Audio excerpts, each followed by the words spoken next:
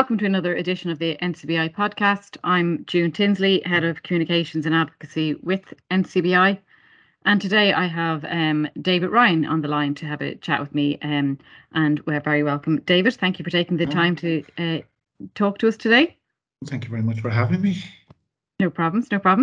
And I'm looking forward to learn a bit more about yourself and your life. And I suppose just for the benefit of our listeners, if you could just tell us a little bit about yourself. Okay, well, my name is David Ryan. I'm 48. I had to think there for a second. I'm originally from Kilkenny. I did go to school in St. Joseph's School in Grace Park Road. Finished there in '94.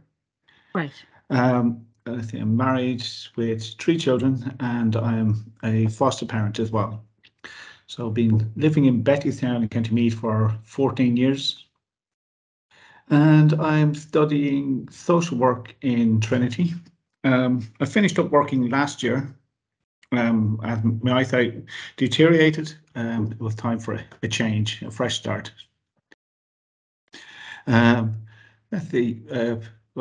social work in Trinity, it's interesting, it's challenging, and it has lots of obstacles to overcome, but getting there slowly.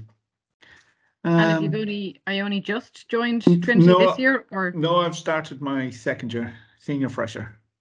Okay, excellent, yes. Excellent. And what's your experience of being a mature student been like?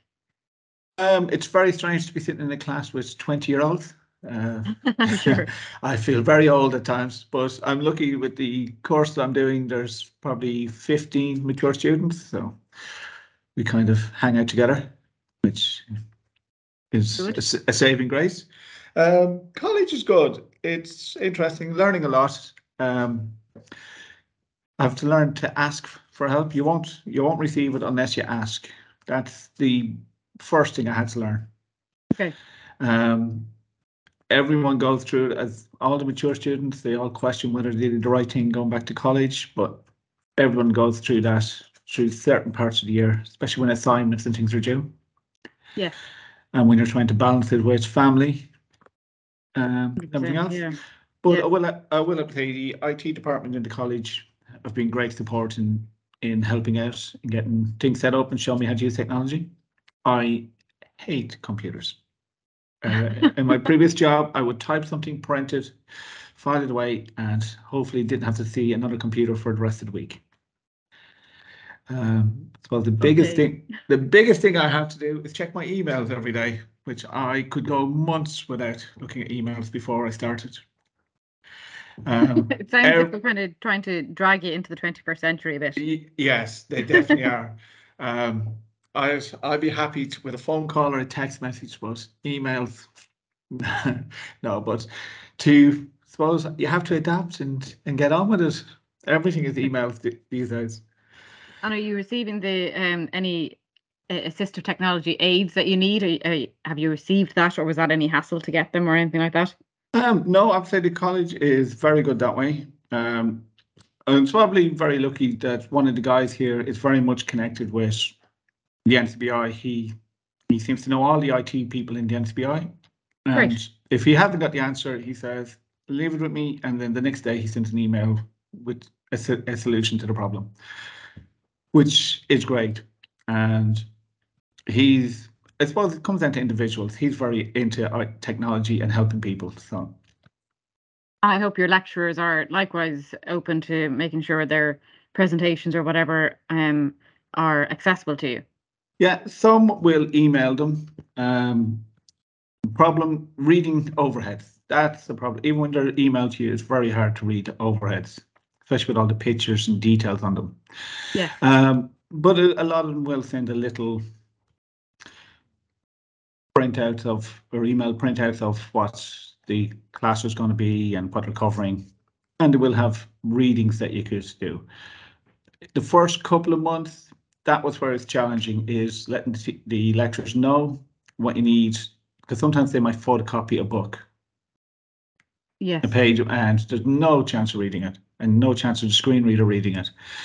So they have adapted. This year, since I started back, we use Blackboard that has improved a lot in the last year. And do you use Bookshare as well? Bookshare, yes. Oh, I'd be lost without Bookshare, because if you go to the library, a lot of books could be gone. Yes. Or they're not on ebook or whatever. So Bookshare is a saving grace. It's probably one of the best things that the NCBI have done. I have to say, it's so good. Right, there is times I can't get a book, but I have to say, I contact the library. They've always found a solution for me. So, and I suppose for the benefit of our listeners, just to say that Bookshare, if you're not a member, is really Ireland's largest digital accessible library. So it's targeted really at third level students, but also secondary students. And there are some leisure reading materials on it as well. But basically all the catalogue is available in your preferred format. So it's very easy to download and to access in your preferred format. And tell us, David, what other services of NCBI have you availed of over the years? The lab, I've contacted them a lot of times, especially with technology, phones. And I have to say, they're always, with the phone, the last time I was in, they were able to show me an app for reading things out.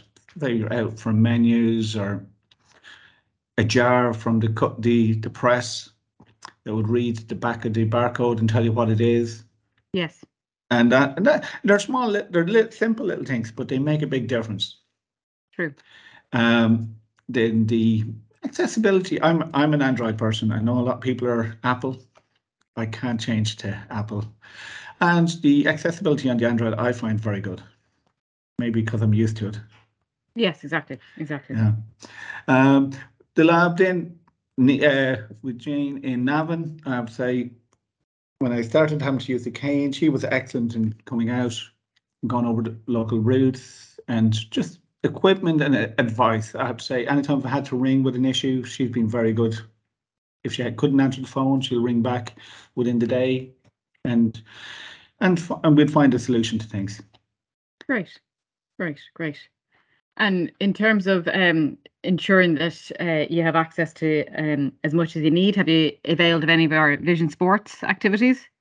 I haven't. I used to be into sports a lot with, at the time, Irish Blind Sports with football and athletics. But since children came along, it's more or less, it's taking them to their sports. Yeah. So I'd love to get back into sports, but just time. Yeah, that's understandable. I mean, now you're just on the sidelines yourself, cheering along. I am on the sidelines, and unfortunately, I try to stay back from the sidelines because you usually get drafted into some job. I was coaching my son's football team there up to about 2 years ago, and one of the guys from Dublin used to slag me and say, "Meath football is in great hands. A blind man from Kilkenny coaching the underage." So. Well, you can only just take that as a compliment, in fairness. I'm sure the team performed very well for you. They did. And listen, on the age they were at, it was more about games and listening skills and listening to the coaches and that. But when you get them to the next level and the ball was going high in the sky, it was time for me to step aside. Yeah, fair enough. And let the professionals in. And let someone else take over. That's fair enough. Yeah. When the time is right for you, obviously you can join any of the Vision Sports activities that might interest you.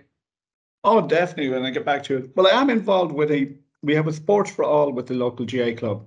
I help out coaching that. That'd be a team on a Saturday morning that would have, I think it's 18 athletes and in all different abilities, which is great because all of them have a sibling or a parent that's in the club, and now the kids feel like they're part of the club. Right. So, and that's good. I enjoy that, I have to say. And it's more or less about games. So it's my level of sport coaching. And is it a GAA, is it? Sport? It's GAA, Sports for All. Okay, interesting. I haven't come across that before. Is that available in most GAA clubs, or is it one that you set up yourself?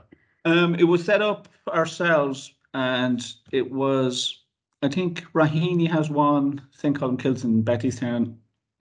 There's a few clubs that it's starting to grow, but it's still at the early stages. But the GAA are getting behind it. And we did have a big day in Croke Park a few years ago where Harry and Meghan came along to watch. Well, that's certainly a VIPs to have on the sidelines. It was, and it kind of helped with the profile. So funding and numbers increased after that. Oh, I'm sure. And to be fair, though, to the GAA, when they get behind something, they're very strong to champion it across the country. They are. They do it very well. And if someone is in an area where the club doesn't do it, they're able to go to the next neighbours club to do it. So it's very flexible. Right. Great. And you mentioned earlier, David, that you're a foster parent as well. We're fostering now nearly going on 7 years. And how many children have you had with you during that period? We've had about 7 placements. 7. And the placement could be anything from 2 weeks to the longest we had was 18 months. Wow. We only do placements for children that are at least 2 to 3 years younger than our youngest child. So okay. My youngest is 10 now, so it's all around a 7-year-old would be the oldest. Yes. And I suppose being a foster parent is just, I have nothing but admiration for foster parents because the emotional energy and love and support you provide to the children. And what was the motivation behind you wanting to be a foster parent? I've always worked in care all my life, and so has my wife Alison. She brought it up a couple of years ago, and I think we spent at least a year talking about it, thinking about it. At the time, there was an interview she heard on the radio. Yes. Looking for social workers, and a foster parent were talking about it, and we kind of said, yeah. So after a year of thinking of the pros and cons, we said we'd make inquiries, and then we started the process. It took at least 18 months. It's not the easiest process to do. It's very tough. It's very challenging. And you will be asked questions that no one else in your life, even family, friends, would ask you. So they're very intrusive questions. Very. And that takes a bit of getting around. But the percentage of people seeing it through is very low. I think it could be anything between 10 to 6% would finish the whole process.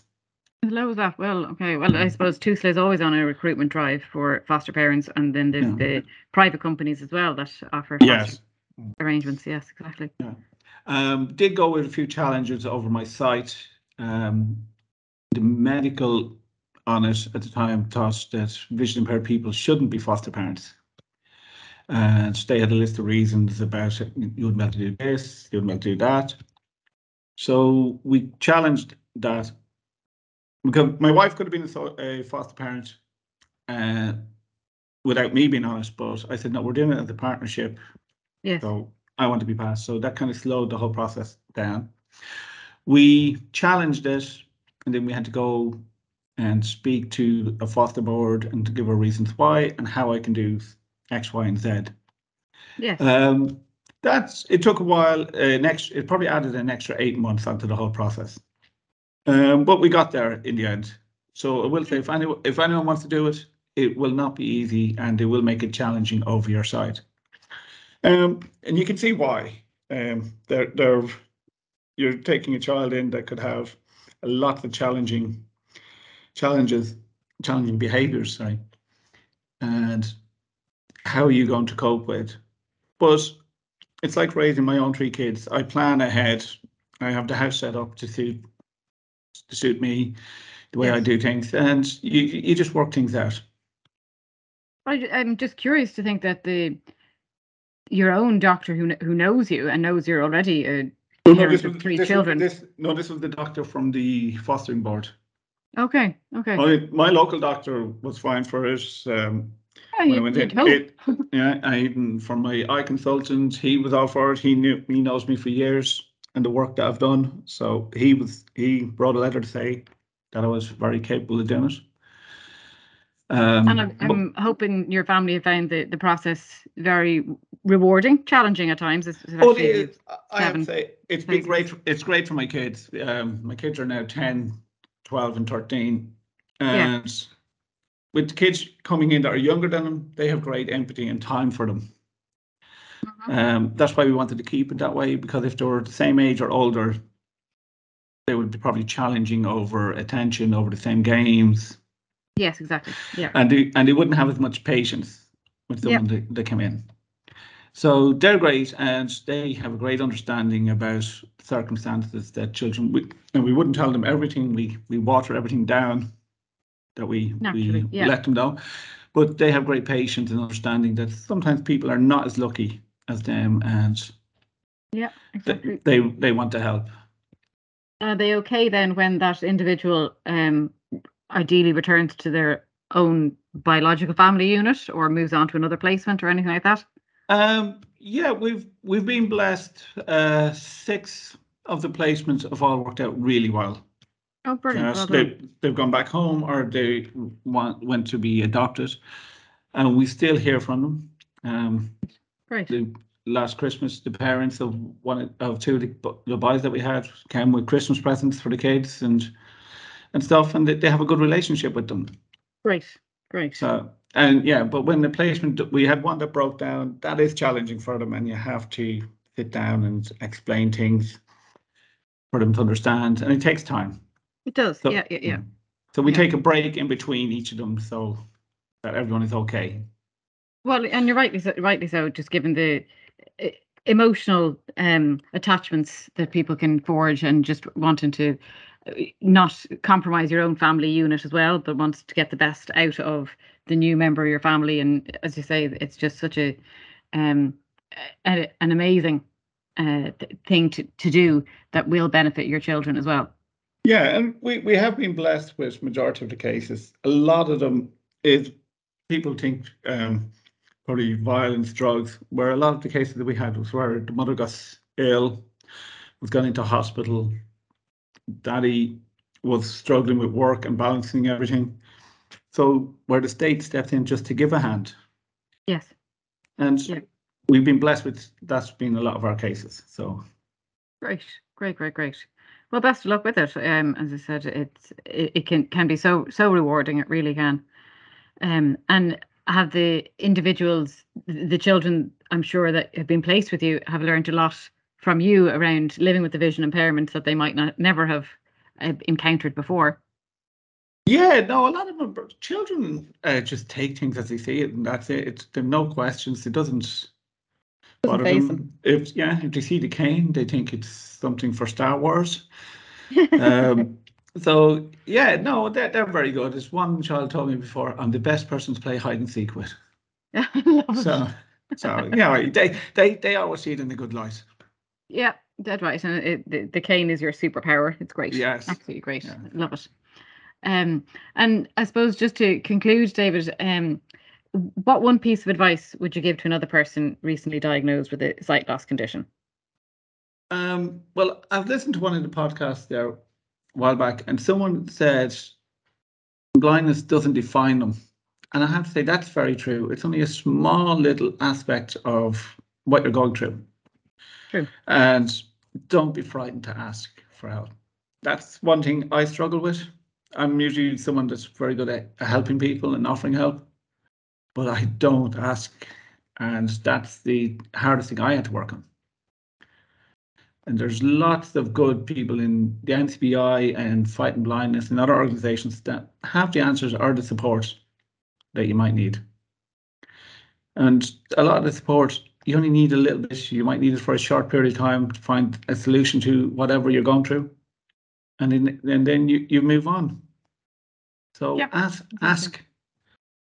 Don't be too... It's nearly the same piece of advice for every walk of life. If anybody needs a bit of help, just ask for help, and it's not a sign of weakness, or it's not a sign of judgment or anything. It's the help is there. And a lot of people are willing to help, but they're frightened. They don't want to come over and ask because they don't want to upset you, or they don't want to be feeling they might say the wrong thing. And there's Yes. a lot of people out there willing to help. So just ask. That's Yes. that's the advice. Wise Yeah, words indeed. It is, and I think if we all do that, and you say that affects everyone in society, children, parents, workplaces. It doesn't matter. It's everyone. True. And as always, for our listeners, if they wish to reach out for assistance and help, NCBI can help right across the country. The best way to access our services is through our website, ncbi.ie, or alternatively, jump onto our info line, which is 1800 911 250. But for now, David, I would just like to say thank you very much for taking your time, and lovely to have had a chat with you, and best of luck with your future studies and your foster parenting. I hope it continues to be as productive and as rewarding, and best of luck with everything. Well, and thank you for all the good work you're all doing there. Thank you.